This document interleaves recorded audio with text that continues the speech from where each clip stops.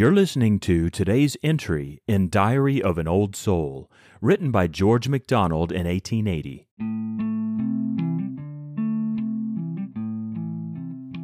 Thou art the Lord of life, the secret thing.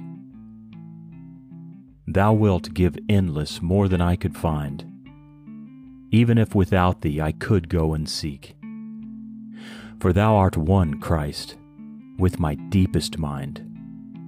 Duty alive, self-willed in me does speak, and to a deeper, pure being sting. I come to thee, my life, my causing kind.